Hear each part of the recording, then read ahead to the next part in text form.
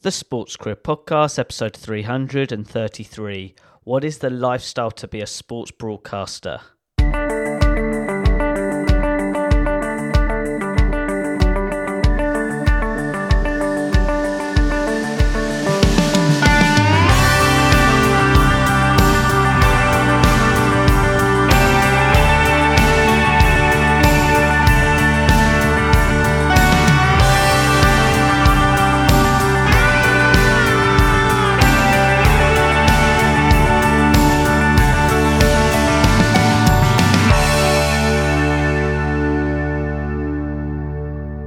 Hello, Sports Achiever, and welcome to another episode of the Sports Career Podcast. If this is your first time tuning into the show, welcome.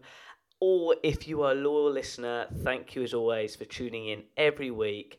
I'm your host, Ed Bowers, and as always, each week I like to provide you a special guest who's an expert in a particular sector in the sports industry, especially if you have an interest in sports broadcasting.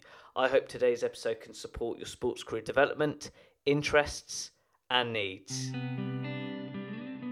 Now, getting back to today's podcast special guest is Stella Mills. Stella is a sports broadcaster where she specialises in journalism with regards to women's sport, especially in the women's rugby industry.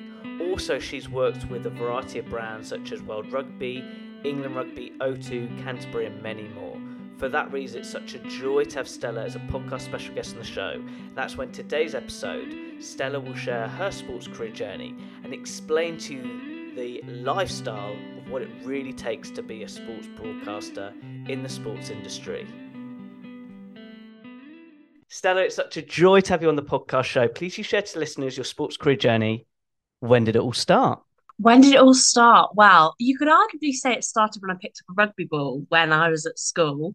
I fell in love with the sport, but officially I went to university, actually did a master's in international marketing. And then that's where I thought, oh, hang on, I really like the storytelling element and how you can convey information to people. I guess it really started in lockdown. I was working a job I didn't enjoy. I was crying a lot. It was just a PR agency. Nothing, really wrong with them, but it just wasn't the right fit for me in terms of someone else being in control of my time and me kind of just, I was writing about things that I didn't love. I wasn't passionate about it. And then I had a meeting, and she won't mind me saying, because I've told her this recently with Flo Williams. Um, and I stayed up all night preparing for it. All night, I was up till about 3 a.m. just writing about rugby and what could we do and like how you grow the game. And I thought, right, there's something in this here. Like there's something that has to be made out of this. So I had this meeting with her.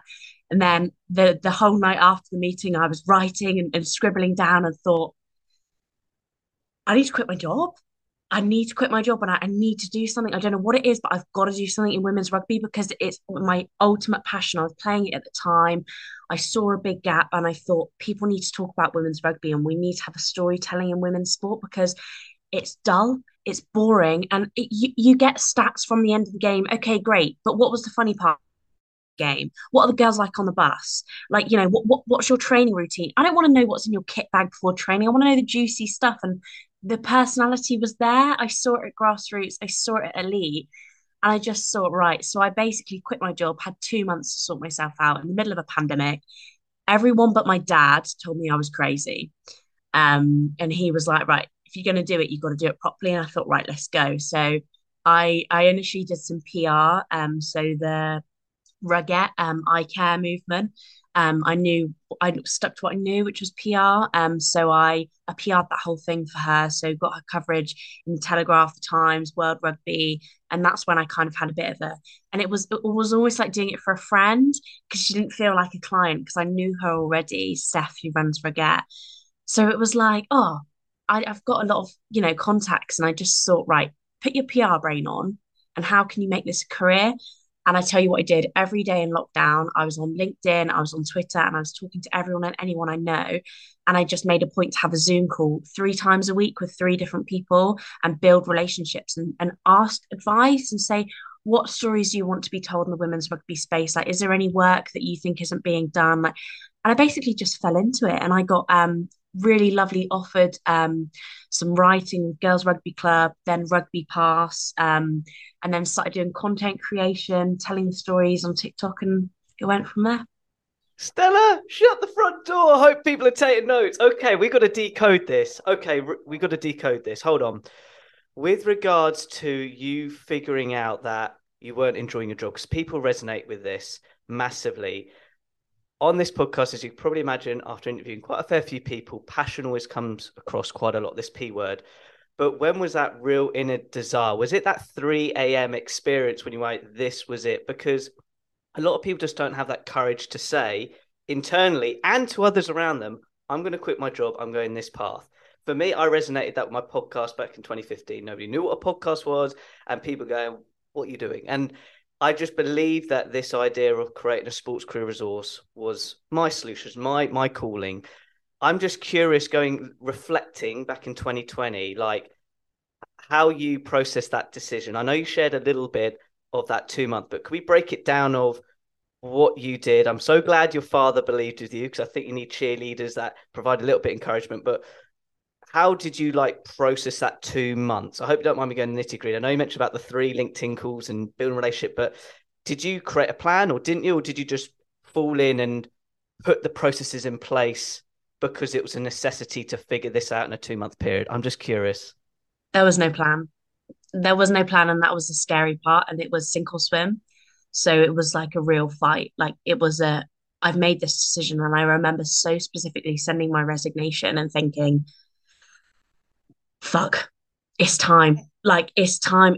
Let's go, baby. Like, and it was like you have to put, and I think people will be able to resonate with times like this in their life where you have to put everything into this, otherwise it's gonna sink. There was no one behind me saying, right, Stella, you have to do this and this today. There still isn't to this day. It's me, and I am the person that will be, all the time at birthday parties or social events on my phone. And it's not because I'm being rude, it's because I'm working. It's because something big has come out from the rugby industry. It needs attention and it needs something up now, because that's what I'm known for, is the reactiveness. And I've had to give a lot away from that. But going back to your original question, the moment, I think there was two moments. So the big moment was when I had that call with Flo. Um, and I came off of it. It was, I knew when I was prepping for it, something was going on. When I came off the call, I pressed end on the Zoom call and I thought, right then, how do I make this a job? Because I don't remember smiling like this. I'd been very depressed in that job for a long time. I'm only 25. So when I was doing that, I was what, 22, 23, fresh out of uni, had no idea what I wanted to do with my life. And don't get me wrong, they gave me such good skills. I wouldn't be where I was without that job now. But for my mental health, my sanity, I couldn't carry on. And anyone that works in the PR industry will know it's brutal.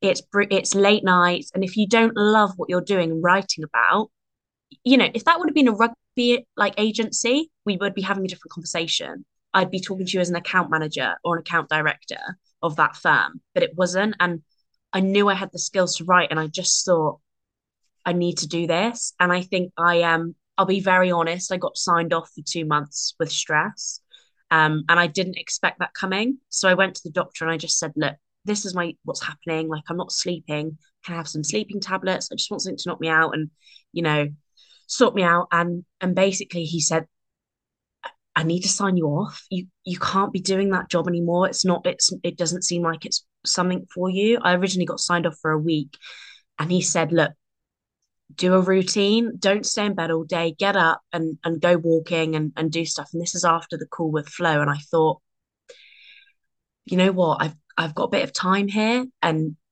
I've got some time to think about what I want. And I think in that period of time, it was like really cementing the idea. So I put my resignation in, I think a week after that, stress. And the doctor signed me off for a bit longer and just said, "Look, you can't go back to that job. It's really not doing your head any favors." I was crying, and I remember having so many just breakdowns. And we were in the middle of a lockdown as well. I didn't need that. And they tried so hard to help me, but I just was like, this isn't a right job for me. This isn't a fit for me. And you've given me so many skills.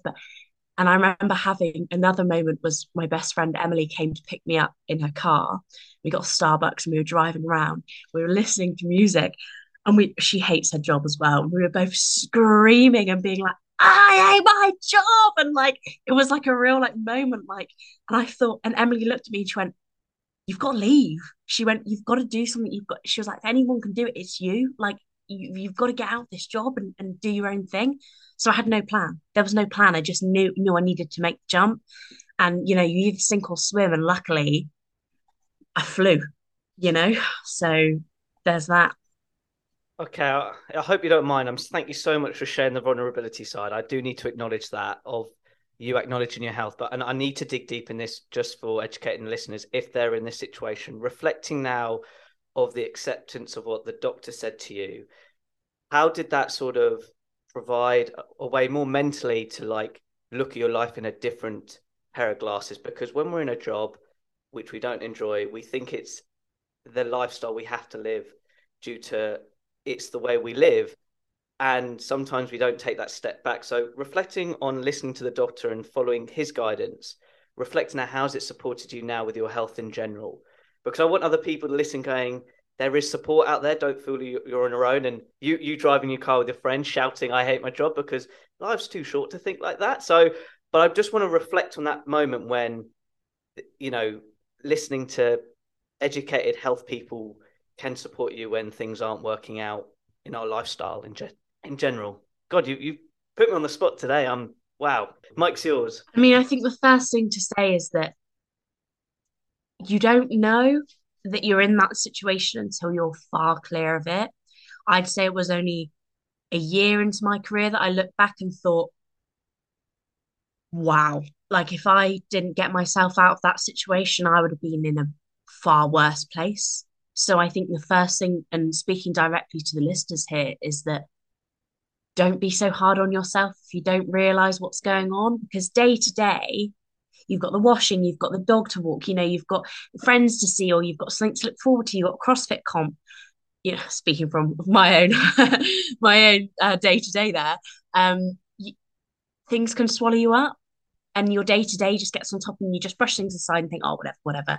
But the problem, you have to almost check in with yourself and think, am I happy? Like, do I get, and I don't think everyone should jump out of bed in the morning and be happy to go to work. Some days I don't. Some days when I've got an admin day or I'm sending out invoices, I think, like, but if you take it as an average, you should be excited about your job. It shouldn't. In too many people I see, friends, family, hate their jobs, and you just think there's a world beyond that. And I think when your health, if I had a broken leg, I'd go straight to the doctor. I had a broken brain and I didn't go straight to the doctor. I waited. I waited a long time. And I only went because I wanted some sleeping pills to knock me out so I could carry on with my job. I didn't go with the intention of getting signed off because I didn't see that as an option. And I certainly didn't see this career as an option. So, in it, I hate the cliche, oh, you can always ask for help, you can always talk to somebody, but it's true. And sometimes you just have to be very honest and say, I'm not okay. Like I'm not dealing with this. And actually I need some time off. And don't get me wrong, it was very difficult to ask for that and say, and actually leave that job and say, this isn't working for me. This isn't, but because it seems like such a big part of your life, and it is a big part of your life, but it's not your whole life. And you shouldn't be looking forward to having 2 days of annual leave in September, fixated on focusing on that when actually to make your job bearable, and it goes for everything. And for me, it was the right choice because I can't have a boss. I can't. I'm my own boss. And the ebbs and flows of rugby really suit me because I love it. And, for example, if something come through right now on my phone, I'd be on it, like but that's out of passion. And if something big, like, yesterday, the Women's Sports Trust revealed a big report, and I looked straight to the Women's Six Nations stuff, saw the stats, and thought I was supposed to, like, had plans for the evening, and I thought that's it. Like, I want to sit and I want to do this, and I still did my plans a bit later, still went to my stuff, but I pushed everything out of the way, and I do that because I love it. So that's the difference. I do that because I love it, not because I have to. Whereas before, if a boss said, oh, which they did multiple times, oh, you have to do this over the weekend, it would have been like, oh, I don't want to do that. Like, I'm not, you start thinking of excuses as well. I'm not paid enough. Like, I don't love this job enough. Like, that's not in my contract. If I had a contract right now for this hypothetical job I've got, it'd be blown to smithereens because I wouldn't, it would be like, I don't care. I'll do it. Yeah, yeah, no worries. Do you want me to fly to New Zealand? No worries, mate. On the plane already. You know, like, So it comes down to the internal motivation in why we work, not the external. Is that because I'm decoding this? Yeah. yeah, 100%. I'll be very honest. Like, if you want to do a job for money, then I think you're doing it for the wrong reasons because you can get money doing anything, right? You can pull back to back shifts in a bar and be really well off, but that's not going to get you out of bed in the morning. But also, it's not even getting out of bed in the morning. And that's such a big phrase. But hey, let's talk about staying up till 3 a.m., or let's talk about that job pulling you away from a family thing or pulling you away from the gym or you having to sacrifice, you know, stuff like just random things that you have to sacrifice, like, oh God, I'm actually, I got a call the other day, well, a while ago, saying, oh, can you work this event in London in the morning? And I thought, yeah, yeah. Got a call 20 minutes later, oh, can you do this event other side of London in the afternoon? And I thought, oh God, I have to drive through central London, but that's the only option because the trains are off. And I hate driving. I'm not a big driver. I'm, fairly new off the bat, but it's stuff like that that you scrap everything. And being very transparent, my love life isn't great. Um, but I then have to be with somebody who understands that, and my friends get it. They'll not hear from me for weeks, and then I'll send them a big voice note. And you need a support system around you who understand that even though I'm on social media and you see me every day, that's my email. That's my equivalent of emails is Instagram. So if you see me posting and active on that, great. But that's not to be friends or pally or reply to someone's DM. That's a job. I just want to go into something even a bit more detail here because this is a fascinating conversation. Tony Robbins said something I sort of learned from him and learned. He said there's sort of three pillars of how we work. You do your job, you have your career, and you have a meaningful mission. And he sort of said, like, job only lasts so far. You may enjoy the first couple of years, and then like you experience, you do not like it. Career is you think bigger picture in like the direction we go, but meaningful mission is you want to basically create change. I don't want to use legacy too much, but I can hear in your voice that working in rugby and the work you're doing is a meaningful mission right from your first statement of like trying to make rugby or women's rugby in particular, like the storytelling more exciting. I'd just like to hear your thoughts on that because I think when I pivoted from going from career to now meaningful mission, I look at work differently. I look at it, it's got to pay bills, it's got to do the necessities financial side. I don't want to get carried away here, but everything I do, my decisions have to align with my values, principles, and why I show up because time is the most important asset. So I love to hear your thoughts on what I've just said because I can hear it, I can see it, but hopefully this for the listener can learn a bit more of your decision, but most importantly, lifestyle and what you're doing. Yeah, I mean, everyone's got to pay the bills. And I think there's no shame in, even recently I was thinking about rugby season coming to an end. Do I need to get like a job in a coffee shop or a bar or something like that to fulfill that and pay the bills when things are quiet? So that's important. You can't, I say this a lot to people who expect me to work for free or below average. You don't pay the bills with passion. I can't eat passion. So there's a bit the part in that, but when you find something that you are really set on doing, and for me it's doing that, but it's also seeing the change. So when you see, for example, Twickenham pitch side, that 58,000 people looking up at the crowd. So I looked to my left and the Red Roses were there lifting the trophy, and I looked to my right and there was 58,000 fans. You just think this job is worth it. And I have played a really tiny, minor part in maybe getting two or three, four, five people in that crowd. I've helped and I've done that. And that's my thanks. I don't need money, big amounts of money. I don't need massive praise on the internet. I just need that 5-second moment of thinking, I'm a part of this. I have worked tirelessly to do this, and that there's a bit of self-recognition here, hey, because you have to praise yourself, but you also in that same breath have to praise everyone else who's helped you get there. And there is a lot of people, we don't have enough time to sit and go through the amount of people that have helped me through this. But to be a small cog in that wheel, and to honestly, I had a little cry. I looked up at the fans and I thought, this is mind blowing that this is a job. Because 3 years ago, I would have been in that crowd looking down at someone like me thinking, how do I do her job? What's she doing? How's she rubbing shoulders with the elite of women's rugby? How's she sat there? And I even still to this day have my friends who are in the crowd or associates or ex teammates go sending me pictures of me in the, my recognizable white or beige coat going, that's you. Like, what are you doing rubbing shoulders with Marley Packer or like Skaz or, why are they coming up to you and hugging you? What's going on? And, it's like you still pinch yourself. And I don't, even if I'm doing this like 30 years from now, which I hope I will be, I don't think it's ever going to get old. And that excitement's never going to leave. Like the excitement of driving to a game day, I always do the same thing. I get in my car, get a Starbucks, and I put my music on. It was the Sugar Babes that day, ironically. And I blast the music and I just sit there and I think, I'm going to work and I can't wait because it's just going to be fun, you know? Oh, I know I can see. Look, I hope the listeners are enjoying this because this is like positive energy. One thing I want to get into now a little bit. I hope it's cool because I'm loving the energy. I'm loving that you know your why.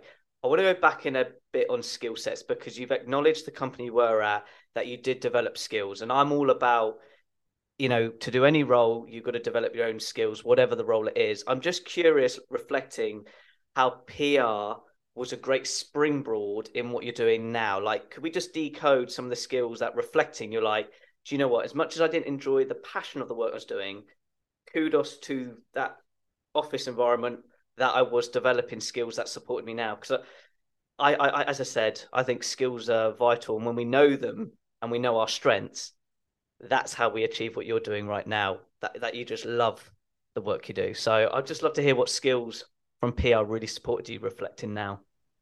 Yeah, I think there's a few. I mean, first of all, no one really knows what PR is. I didn't know. I just saw the job description and thought, hey, I can do all of those things. Let's sign me up. I think the main one is PRing something. So what I mean by that, and let's break it down, is the ability to sell something into someone, to sell an idea into. When you're blind emailing journalists, who quite frankly, and I know this because now I'm in that boat, get hundreds of emails a day, you have to catch someone's attention immediately. So it's like an elevator pitch, but in an email. So it's really hard. So there's that. And then there's building relationships was crucial. So I learned very, very quickly how, first of all, nice it was to just be able to talk to people, but how beneficial it was to network and how important it was to have and leverage. And still to this day, I do leverage those personal relationships and have learned how to network, how to talk to people. And I already had the confidence, but it was molding me into somebody who was able to sit in a room full of 100 people and individually be able to speak to those 100 people and have find some common ground. And I don't just mean polite talking. When you're networking, you have an agenda. Everyone has an agenda. And the agenda was either my clients, the business, or myself when I was working there. So being able to have that and being able to hone in on that skill. The next one was probably writing. So being able to write a decent press release, which, I write a lot now. Been fortunate enough to write for World Rugby, Rugby Pass, have my own columns, do some fantastic things. And being able to engage someone in a way that's had my own style on it. I think I've now, since I've left, learned that I'm quite chatty and people like to read chatty things. If you're having your coffee on a Saturday morning, the last thing you want to read is like an academic style article. You're not going to breathe it in. And I think the final thing I learned there was how to really, really quickly and easily, whether it be social media, in a conversation, in an email, anything, convey a point immediately. Because the art of, and this is why I think I've done so well in my career on Twitter, particularly, and Instagram, and even TikTok, you have to get someone's attention quickly to grow the game, to grow business and to grow the fan base of women's rugby or women's sport, you need to tell someone who's never watched a game why they should be watching it. It's got to be a snappy headline. You call it the 3 second hook when you're doing a bit of content on TikTok, and the stuff goes really well. So skill sets, I'd say I learned a lot of things from that job. And then I guess thrown into that is resilience, because you need a lot of that to work in PR. And, it's a weird one, my career, because I don't really have a specific job title. I do a lot of things. I've moved into broadcasting now, which is fantastic. I still do the writing, I still do the content creation, do a bit of event hosting, potentially, moving into some other avenues as well. And that's the beauty of being a freelancer, is that you can draw on these different skills and think, what am I good at? What do I want to do? How can I push this forward with the overarching goal to push the agenda through of women's sport? Wow. Again, I hope people are taking notes. This is crucial because I can connect with that with my podcasting skills. So then being a moderator, you just got to try it and give it a go. I think that's an important point I want to highlight. Now, just like on those skills, now you're doing the broadcasting, event hosting. I'm a big believer you end up finding what you enjoy the most. Like I call your niche, shall we say. For me, when I learn from you, it's without doubt, number one, the content creating, and then your interviewing skills at events. Tell me if I'm right or wrong, but have you now honed in your core aspects of what you know, as a freelancer, but also, you deliver? Because I want the listeners to learn that you may have all these skills, but at the end of the day, you've got to focus on three that core things that can monetize. So I'm just curious of what I've said, reflecting what I've learned from you outside of social media looking in. I'm just curious. Yeah, so I think I've always been able to talk to people. I've always been very relatable, and to be able to build a rapport with someone very quickly is so important. And I think that's such a key skill as a broadcaster, as an event host, as when you're interviewing somebody, whatever you want. There's lots of different terms for what I do, broadcaster, event host. The foundation of it is communication. And I think that when you can hone in on something you enjoy, you can apply those skills to different things. When I was out in the Rugby World Cup, it was literally, I kid you not, like talking to friends. I am the best person and the best version of me on camera because I feel like I'm not on camera. It was very easy to do these things. It was natural. I had the knowledge, but also I felt like I can see very easily if someone's comfortable, uncomfortable, if I need to explore a bit more. An example of that, we went to interview some of the Canadian girls. Great, great girls. And we were doing like a little bit of a jokey segment. And it was one of them kind of mentioned, oh, I was like, what's the wildest thing you've ever done? And she was like, oh, yeah, we got a tattoo the other day. And I thought, and she looked like she wanted to say a bit more. So I thought, go on then, give us a show. And she pulled down her trousers and it was a kiwi on her bum. And I was like, and it honestly made for the best content. My producer behind the camera was screaming. I was off camera like, she's pulled down this thing. And obviously we were in New Zealand. And if you get a kiwi, it's supposed to be the bird, not the actual fruit. And I thought, do you even know like what you've done here? And it was the best content, but it was funny. And it was because I had the ability to push that. And, equally, I've done some really serious stuff, and perhaps the stuff you don't see, but to make those articles that I pushed out that were quite serious about contracts, contract negotiations, you have to have that rapport with somebody that they feel open to have a communication, a conversation and trust you. That a lot of that isn't on camera, but you have to know when to push, know when to not push, and then reassure them that actually anything they say is still their control, and the words they say, we're not, a lot of the stuff I do isn't live. And I always make a point straight off the bat, no matter who they are. I don't care if they're the CEO of World Rugby or, if they're a grassroots captain. I'll say, hey, this isn't live. I can edit anything you don't want out. Let's just have a conversation and see where it goes. Because ultimately, like, we're here for the same cause. I'm not here to trip you up. I'm here to grow the game. So let's chat. And it goes great, you know? Boom. That's what I did before this podcast. I You said the did. same You thing to did. Stella. I said, this will be edited. For me, if things happen, the post person or the dog barks, this is vital, everybody. Please take note. And I want to just highlight something. It's going to state the obvious, but I think it's vital with regards to pursuing a career. how important, you've said quite a few times, building relationships, but how important is building that trust at the same time? Because I've learned, I've interviewed a lot of people. It is about self-awareness, looking at their body language, looking at their tone and how they speak, but it all comes down to them being, they feel like you're trustworthy. I'd just like to hear your thoughts on why trust is vital, particularly in the sports industry in general. I think it's an interesting question because you, to be very frank and honest, if you are in the media, you already have from anyone you'll ask a slightly negative tinge. So if I'm called a journalist, my friends even say it. They take the mick all the time. They're like, "Oh, she's a dirty journo," and you just think, "Ah, ha, ha," you laugh off, but you think a lot of media get bad press. If we look at like Harry and Meghan, all of the media surrounding that, the media never really get a good rep. So, first of all, that's very hard because people think you're always out to get them and out to get a scintillating story. Luckily, with me, that's not the case because I I feel like a lot of people I talk to, I'll straight off the bat say, I'm not here to catch you out. I'm really not here to catch you out. I'm here, and I'll be very clear.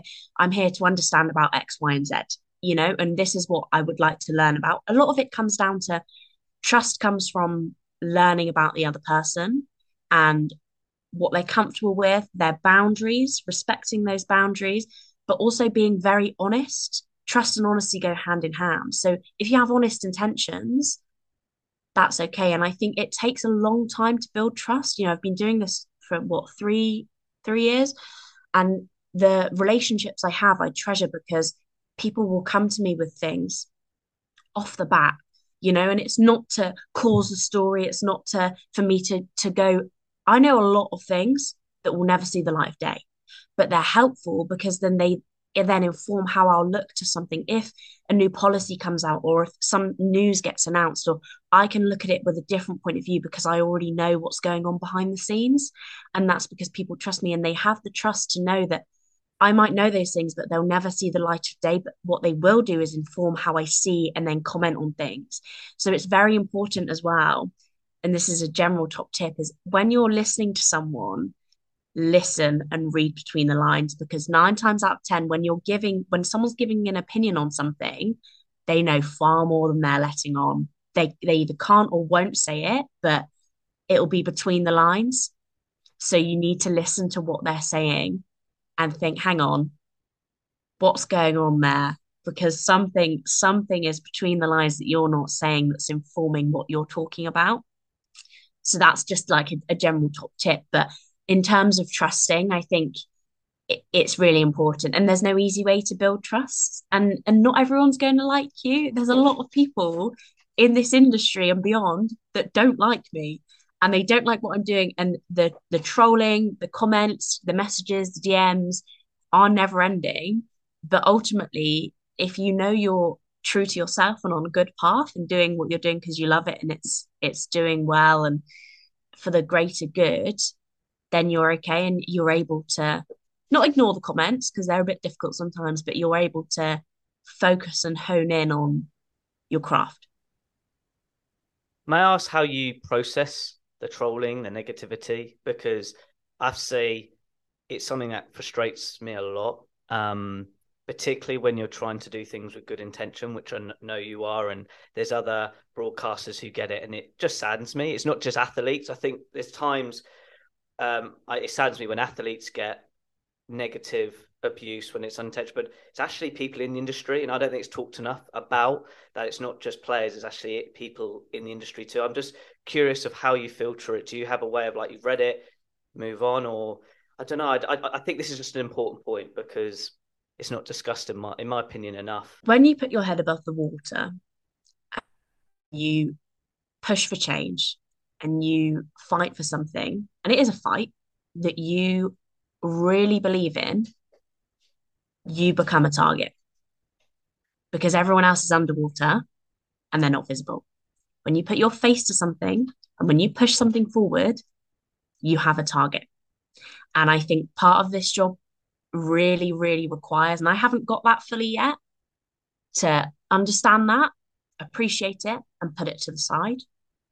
Now, there have been times where someone actually made like a fake account or something on Twitter, and it was brutal. It was really nasty, and it got, I don't know who it was, but it was obviously someone that was fairly close to me because it was fairly personal information they were revealing and pushing out. And I tried to put a story up on Instagram and just say, I'm going to take a bit of time off. You know, I I don't want to do this right now. And I ended up crying on the story. And I just thought, you know what? No, I'm actually going to leave that up because I am upset and it has upset me and I'm not a brick wall. Put it off, took some time off. And let me tell you, I needed that time. I just needed a few days to myself, not on my phone, not talking to anyone, not, doing anything, living an easy, boring life, cooking dinner, going on a run. And I came back and I thought, right, okay, I can deal with this now. But the flip side of that was actually, oh my gosh, my inbox was stacked full of people that I'd never even met. Mary Earps, was messaging me saying, keep going, Queen, and I think there's this such a negative side of the internet, but also such a positive side because people rally around you and you feel like, you know what, I got knocked down, but I'm gonna get back up, and I protect myself online. I've been working very closely with TikTok, um, with their keywords. So I'll filter out keywords. I get a lot of stick for my eyebrows all the time, real bad. So I don't let anyone comment the word eyebrows on my TikTok. This is when all the listeners are going to be like, eyebrows, and try and comment. But I filter out stuff that I preempt it, and I try and I from writing as well. A lot of the comments, everyone will know the comments of an article is a cesspit. Never do it. Never look because it's always, when I've tried to make the point of I don't like double headers, people just crazy for you. When women should be paid more, crazy for you, and you just have to accept. And going through my own journey, I've learned you can't control what somebody else does or says or thinks. You just can control yourself, and more needs to be done. What that is, I don't know. I don't know how you're going to control it because in the real world, someone can say these things to you and there's no censorship. So how do you control that online? You almost have to protect yourself, not dive too deep into things. And I've put quiet hours on my Instagram, or I'll do you can do automatic replies. So if I get something, and this is moving away from trolling, but more how to deal with a lot of messages and things like that. If I get, usually it's an inquiry that will need to be directed to my like email. I press number one on Instagram and it sends this pre-written message from me that says, hi, thanks for inquiring. It just takes a bit of energy and effort away from the admin. So yeah, going back to the original thing, I think baseline is trolling, not nice, not easy to deal with. Everyone gets affected. If you say you don't, you're lying because it's not nice to read nice things about yourself, but you have to have a stronger sense of self to understand that actually what they're saying isn't true. My eyebrows are fine. What I'm talking about is fine. A lot of people agree with me. And actually, I know that from my heart that I'm doing this for the right reasons. So it doesn't matter what you say because it can't shake me down to the point where I'll stop this job. And there's been so many times, don't get me wrong, where I think, oh, you know what, maybe I should just jack it in. Like maybe I should just jack it in. Maybe I should do this, or maybe I should just get a normal job, like just work in a coffee shop. Like it'd be so much easier. But then there's times where I'm in Twickenham or I'm in Eden Park in New Zealand, and there's 45,000 people screaming for a game of women's rugby, and you think, not a chance in hell am I jacking this in. Absolutely not. Go and have a nap, Stella. Go and have a coffee. Have a few days off. Come back to it and let's go, baby. Because you can't give up on something when it's so good. You can't leave it. You can't. What an awesome reply. And I'm so glad it ended on positive because when I was listening, there's so many wrongs that need to change on social media. Let's just put that out there. And it needs to be solved. And I want to position things on a positive because now hopefully people are understanding the lifestyle. That's the main podcast topic of being a broadcaster. You're explaining it, you're sharing the stories. But I want to pivot on personal brand. Now we've explained how you receive negative trolls. We've gone through that, but I'm just curious, when was the moment of your journey when you went, right, the skills, this is what I want to do, love rugby, but you realize that personal brand is an element that's going to get you out there to create opportunities. Because I'm a firm believer, it's not about how many followers you have, it's how you build your brand in the area you want to work in. So I'm just curious, from 2020, when personal brand and content creation was a bit of a priority in your career development. Yeah, so I think your personal brand is essential, whether you work as a freelancer, whether you're in a wider industry, or even if you don't have a job, what people think about you and how you conduct yourself and who you are is crucial because it's your sense of self. So I can only talk about what I know, which is being a freelancer. So from that perspective, what my social media and how I show up at events and who I am, even how I'm talking now, is my shop window. So it's how people, when you walk past M&S or when you walk past, I don't know, New Look or Topshop, you look into that window and you think, oh, I actually really like that pair of shoes. I'm going to go in and have a look. I'm going to go in and have a look. When people listen to this podcast or when they see my content on TikTok or they see me talking about something or I'm at an event with them and we're having a chat about something, they think, oh, I'm going to go and have a look. So I realized very soon that to facilitate that and for them to go and have a look, things have to be aligned. My social media should say straight away what I do, how I do, who I am, a sense of what I'm doing, and basically just show them exactly who I am and how I convey myself. But then you need things. For me, the website was very important. Not for everyone, but it was for me. To showcase my work, my LinkedIn, crucial. You unfortunately we don't live in tiny towns anymore where you run into someone on the street and then you get a job out of it. You know, we live in a massive global world where the easiest way for someone to talk to you and to understand about you is on socials. So I try to convey a very real perspective. I've always from the bat, been very honest. I'll show things on socials that, some people have said, oh, this looks like your private story. Like, what's going on? Like, are you supposed to say stuff like that? But I try to be as authentic as possible, and that is my personal brand. I've realized recently, really minor, but I like beige. Beige is like a good color for me. It's my color palette, right? The white's the beige. So everything my website has tints of that. Like my Instagram highlights were beige, and I feel like I'm getting to know myself and who I am a bit more. But the way I feel, you can go on as many courses as you like to develop a personal brand, and they're great. They're good. I've been on a few, bit sat in on a few awareness things of how to build a brand. The only real way you find out is through doing. And you dip your toe into something and you think, I like this. I dip my toe into broadcasting. I love it. You dip your toe into these things, and I think people should understand who you are from a brief few minutes conversation. And there's a lot of falseness in the corporate world, and there's a lot of licking each other's asses and being, oh, I really love what you do, like, and then you actually say, oh, what do you love about it? Oh, uh, your energy. All right, great. Take 2 minutes to read my LinkedIn.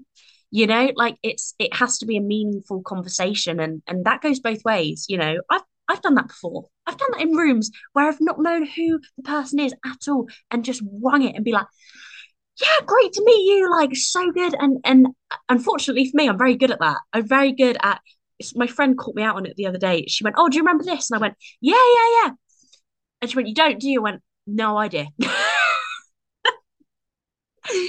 And she went, and I went, yeah, you can tell I work in PR, can't you? But there's an element that we all do that. But I try and be as authentic as possible and true to myself, and really get my mission across to someone straight away. And I'll be very honest. I had a meeting with an agent a few weeks ago, and they said, what do you want?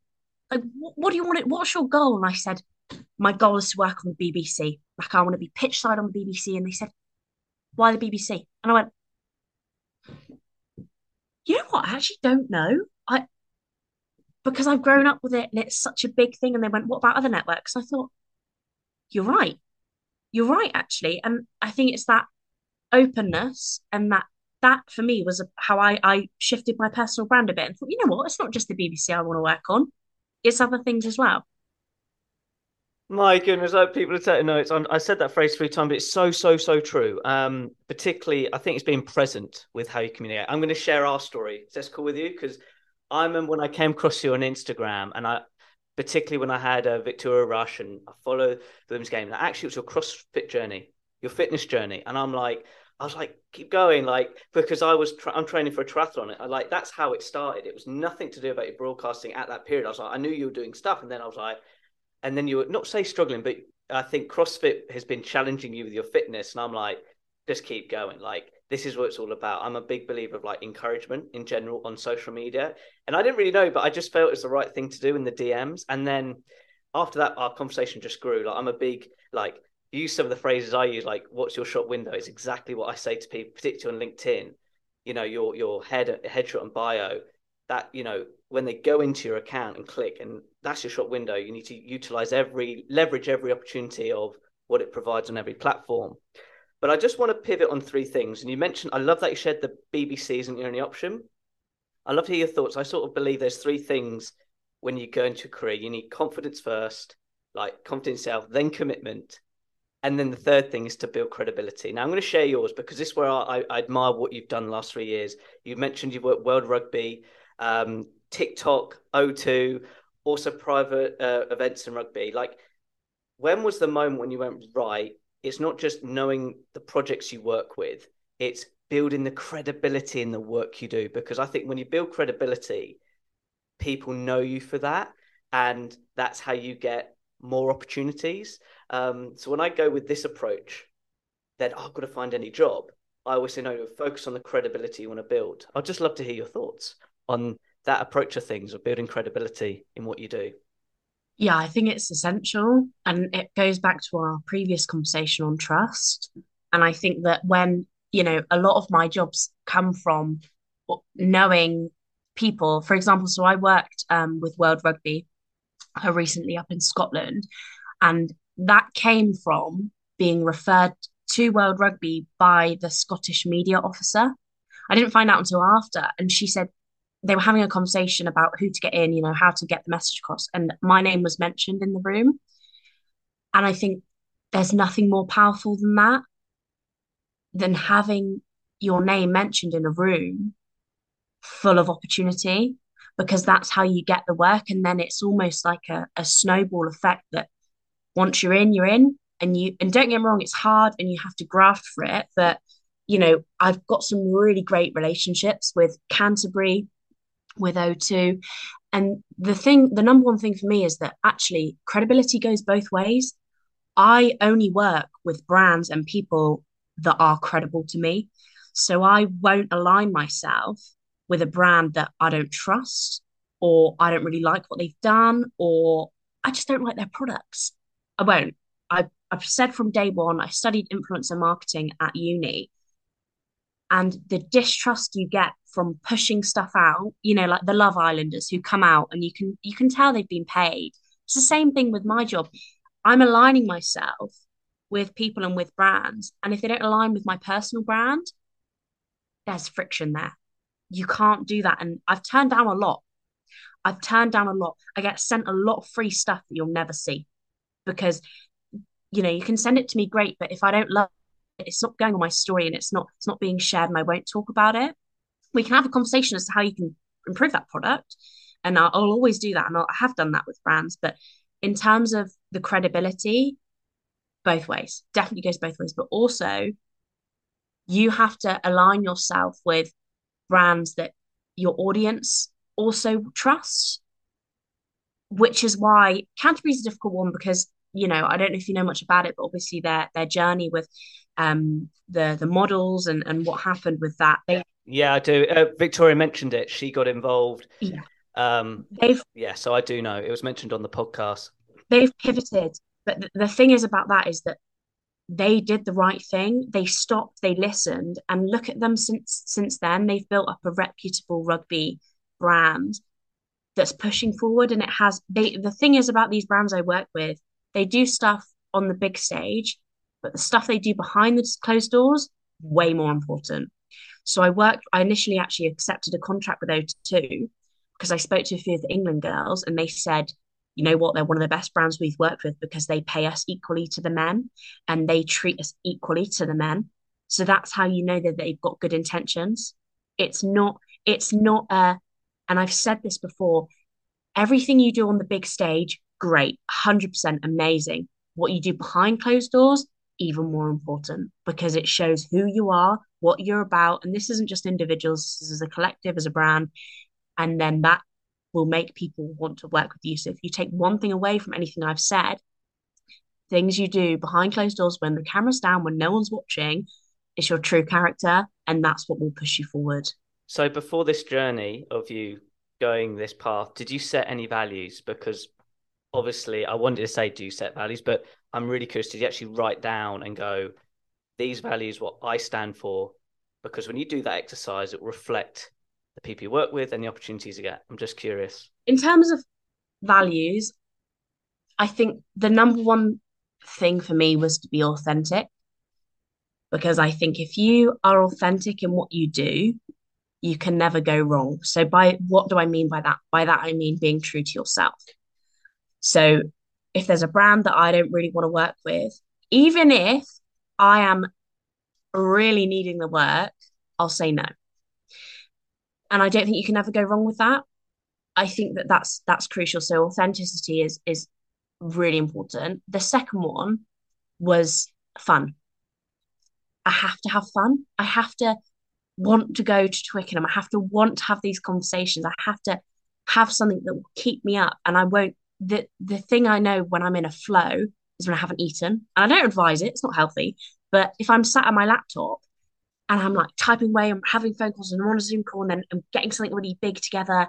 And I'm like, yeah, yeah, yeah. You know, it happened when I was out with the World Cup and I was filming this content and I was doing stuff. And I looked at my phone and thought, I haven't eaten or drank anything all day, you know. And it's when you're in that flow that you understand and you see the fun, and that's what I thrive off of.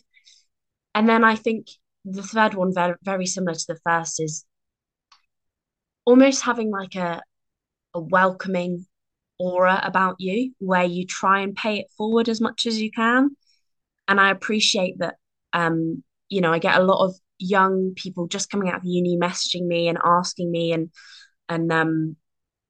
wanting to kind of move forward. And I can't say too much about it now, but I am working on a project that hopefully will facilitate that. And when I started in this industry, there was no clear goal, there was no clear path. And more importantly, it's something that hadn't been done before. I it's a very unique job. People like Jess Hayden set the way through her writing, but no one really been doing the TikTok stuff. No one had really been doing the broadcast stuff. No one had been doing a freelancer. They'd gone to uni, they'd got a degree, they'd come to it later, they'd done multiple sports. And I think for me, it's so important to facilitate and put the ladder down for the other women and men who want to do this as well, because there's plenty of work to go around.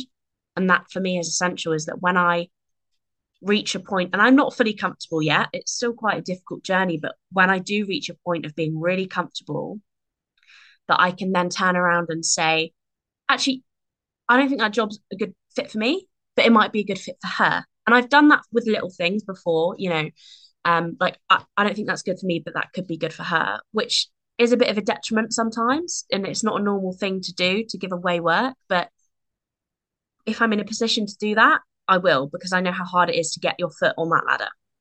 So that's leadership. I'm going to say, I'm going to put it out there. Wow. Wow, wow, wow. On that note of passing the opportunity to somebody else, from those experiences, how has it sort of helped you get opportunities you really want? Because I get what you said, it's so hard to just do that, but reflecting of when you've done it, how's it made you a more better leader and professional? I'm lost for words, by the way. Wow.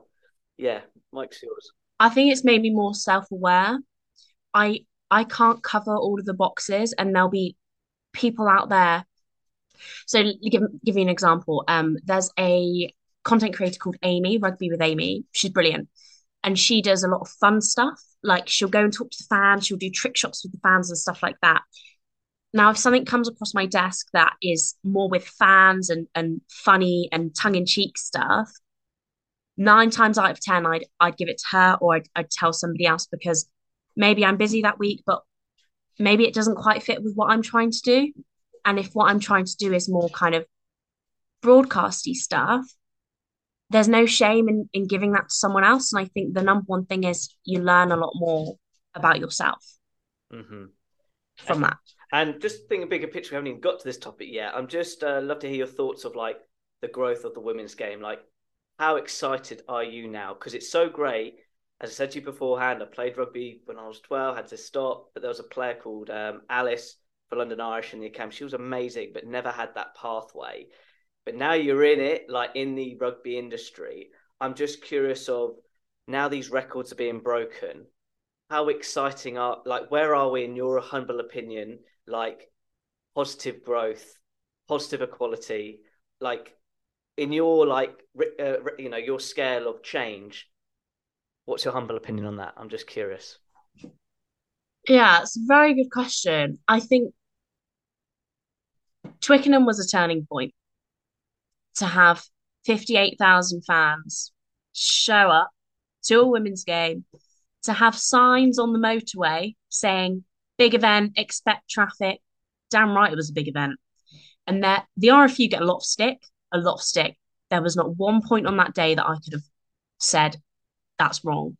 Usually, not just with the RFU, but with any women's game, it's like, oh, they didn't have enough women's toilets open. No worries, they got extra cubicles in. Or there was too much traffic. No worries, they put advanced traffic signs in. Or it was dead after the game. No worries, they put full carnival outside the match. Oh, there was no halftime entertainment. It was really dull. No worries, we got the sugar babes. You know, there was.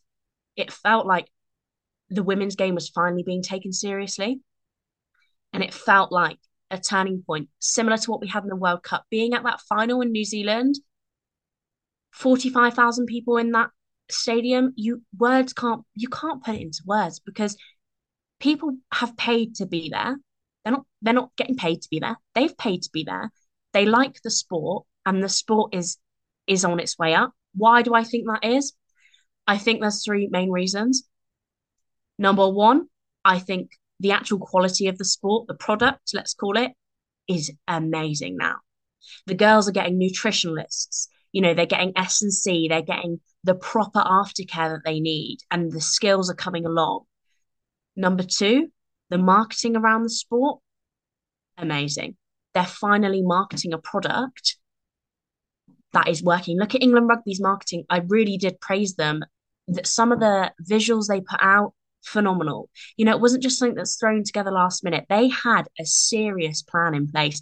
And once you market something, the product is good, the marketing is good, recipe for success. And I think the third reason, and I'll always come back to this, why the game is growing, and this isn't just women's rugby, this is women's football, women's cricket, everything.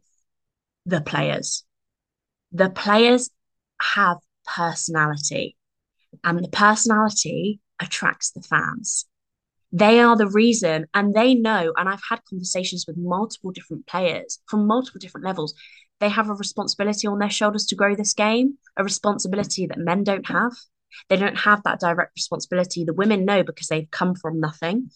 They've come from having to fight tooth and nail to even play. So they know that, we say that we leave the shirt in a better place. And the main reason for that growth is, Like New Zealand concept. Sorry to interrupt, but like yeah, the New Zealand concept of passing the yeah. shirt. And Mm-hmm. that's what these women are doing.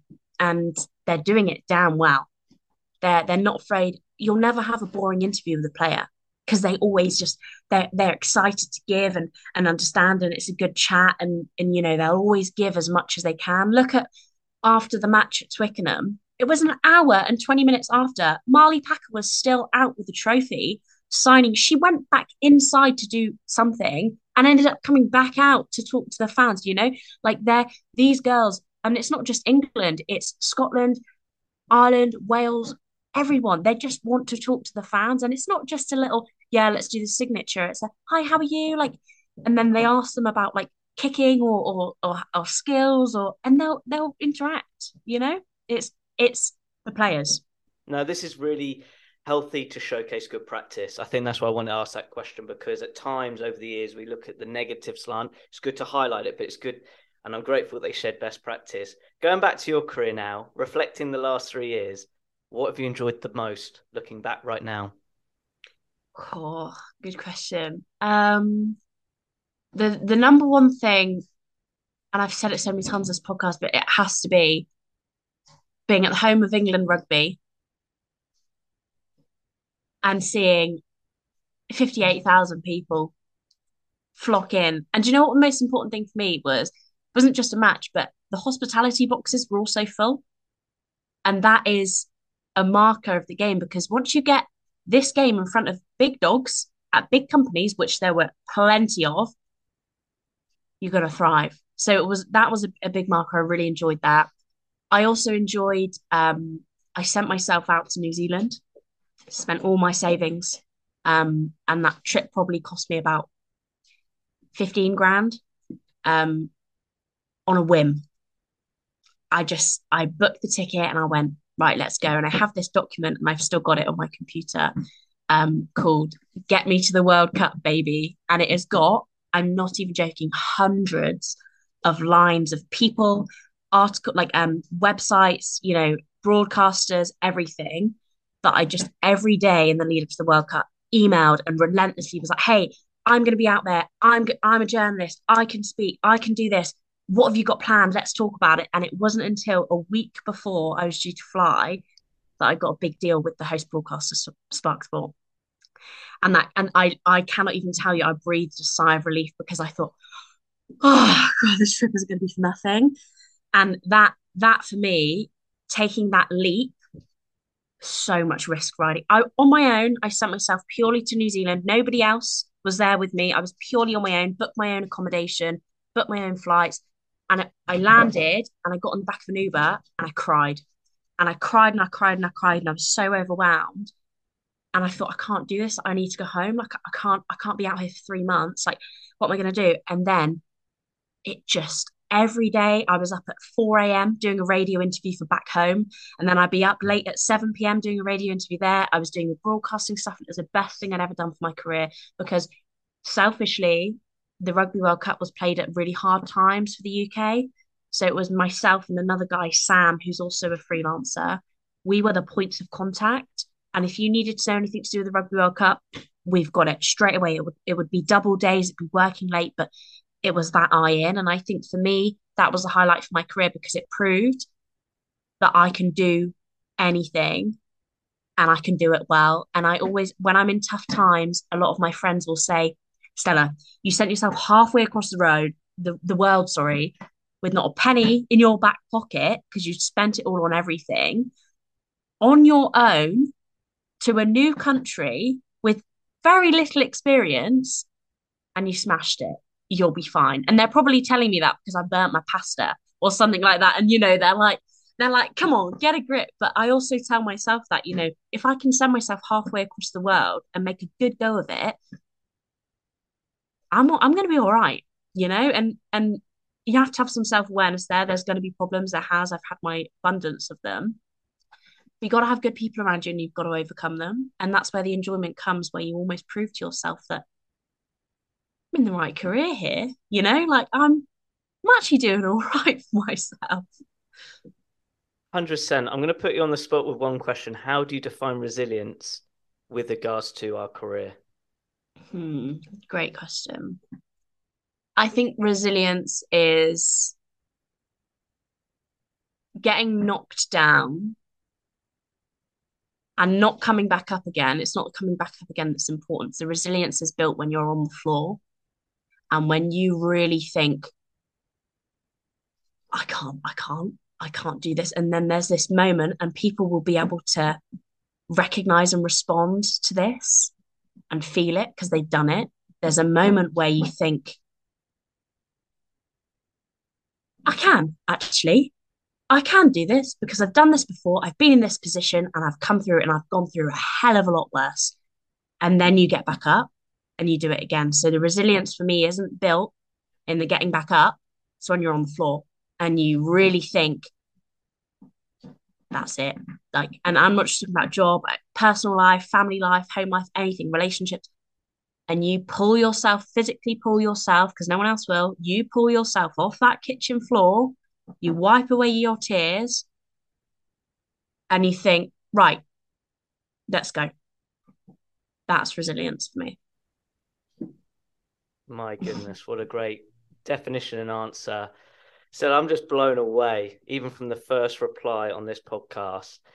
But out of interest, I always finish with an inspirational question. Feel free to recap. But for the listeners to take action, because this is what the podcast is all about, what 3 tips would you give to the listener to put into action with regards to pursuing a career in the sports industry? What would those 3 tips be? The first one would be talk to everyone and anyone you can about what you're doing and what you want to do. Because number one, that then puts it into the real world. When you speak it out of your lips, when I said, I actually want to be a broadcaster, you think, right, I've said it now. Like, let's go. It's building those connections and networking. Number two, always be authentic to what you want to do, but the end goal. If you're doing something, you might be in a job you don't enjoy, you might be in a situation you're not loving. I can think of off my head 4 situations I've been in where I've hated it. But what that taught me and the lessons that learned, I wouldn't be where I am now. I wouldn't be able to facilitate this career if I hadn't have gone through. So even though something might seem like the worst thing in the world and it's really tough and challenging, I promise when you're clear of it, when you're far clear of it, you'll look back and think, I'm actually grateful that that happened. And I think the third one, it has to be almost to just sit back and trust the process. And that sounds so tacky, and I hate it. It is the worst, most annoying quote in the world. But once you sit back and you've got some real power and you believe that you can do what you can do and you've got belief in yourself, you'll understand that things will come to you and you'll naturally be where you need to be. Whether that be now, whether that be 5 years' time, 10 years' time, it's all happening for a reason. And there's a reason that you're in the situation you're in. And that I'll add a fourth in to find happiness in mediocre things. For me, that happiness is when I drive to Twickenham, when I drive to Gloucester, a Starbucks and a breakfast roll, singing my heart out, like buzzing, just buzzing, driving and being like, yeah. Or like the second bit of happiness is always after an event or something. I come home and I sit on that sofa there and I go, ah, what a day. What a good day. And you have to cling on to those bits of happiness and really through the tough times know that they're around the corner and you'll get it again. And that's why you do what you do. Stella, I've loved the whole energy of this conversation, and I couldn't agree more. With the process bit, I can connect to that. It can sound cheesy, but I think the key component is having the belief with it, because you didn't know the process in New Zealand, but you believed in it so much the process would figure itself out. When I heard that, it was like, it's actually the belief, but with process at the same time. If you don't have them together, that's when we don't get what we want to achieve. Out of interest, how can people interact with you on social media? Like, where are the best places to go? Well, luckily I've got a fairly uncommon name. So if you type in Stella Mills, it's not Joe Blogs, is it? So you can grab me on anything: Twitter, Facebook, Instagram, LinkedIn, and TikTok is Stella Mills. I was actually called Half Pint on TikTok until a red rose who shall not be named pulled me aside and said, Stella, you need to change it to your real name. So I'm now Stella Mills on TikTok, which is great. That is awesome. To all the listeners listening in, all those links will be on my blog with regards to the show notes of this awesome podcast chat. Stella, it's been such a joy chatting with you today. Thank you very much. Thank you for having me. I really appreciate it. My goodness, this is why I enjoy podcasting. I have to say, I want to say a massive thank you for Stella for being a podcast special guest, because if you listen to this podcast again And it's not that if you just want to pursue a career as a sports broadcaster, but actually want to pursue a career in the sports industry, every element with regards to Stella's career journey is, in my humble opinion, the reality of working in the sports industry. It takes such courage, going back right from the beginning, that 3 a.m. preparing for an interview that Stella had that gave her like literally the fire and the enthusiasm to make this her career and then go with it. And I want to just highlight some key components as a bit of a recap. The first one, I have to say, is having a strong support system. For Stella right at the beginning, with regards to her broadcast journey, was her father and actually believing in yourself and doing it. Then, within that 2-month period where Stella had to figure out what to do or what's next, you've just got to really put yourself out there. And she's done that ever since that 2-month period. Another key component that was threaded throughout this whole conversation that's vital as a key like career component is having that self-awareness of who you are as an individual, the type of work you want to do, and really check in on yourself. Even again near the beginning of the podcast chat of Stella's mental health, this is such an important component to talk about in the sports industry now in particular. Like when you work in sport, even myself, when I have recently had a weekend break and have forgotten about that I'm a podcaster, because it's all about checking in and recharging the batteries from a more mindset perspective, but also physical perspective as well. It all links to why health is important. But getting back to what Stella was saying, that self-awareness is massive with regards to your performance in the sports industry, particularly in the direction you want to go with your career. And then finally, having the resilience. Like, I was blown away twice in this podcast. One with regards to, when Stella was explaining the frustrations on social media and how she deals with people who message and say rude things, where it's very difficult to know the solution answer, but it's sad that it happens not just in elite performers, but also people in the industry too. And the second one that blew me away, and this is more positive with regards to her courage, was her going to the World Cup and literally betting on herself to go to New Zealand. And then at the end of the day, a week before the competition, she got some opportunities to showcase her skills and the career she wants. So honestly, this podcast, I know, will support you, not just with regards to the lifestyle of pursuing a career as a sports broadcaster, but actually a lifestyle pursuing a career in the sports industry. But the key thing, reflecting now, is betting on yourself and believing in yourself and going full out. That to me is what it's all about. Yes, you've got to look at the other components of a career, the finances side, certainly your health, which is vital.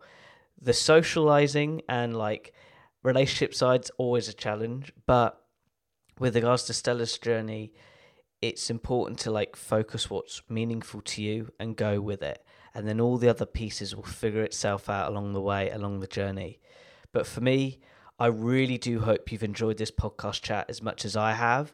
And what's really important now is, what one thing are you going to apply to your sports career development? And I promise you, if you re-listen to this with a cup of tea, or for Stella, a Starbucks coffee, I promise you'll learn something new, which then you can apply to your sports career development. So for me, take that one learning lesson, put it into practice now, and make it happen. Now, as always, at the end of each podcast episode, I'd like to finish with an inspirational quote from my guest speaker. Stella said, "Nothing beats putting your toe in the water and experiencing what you want to do. Do it with authenticity and do it with fun."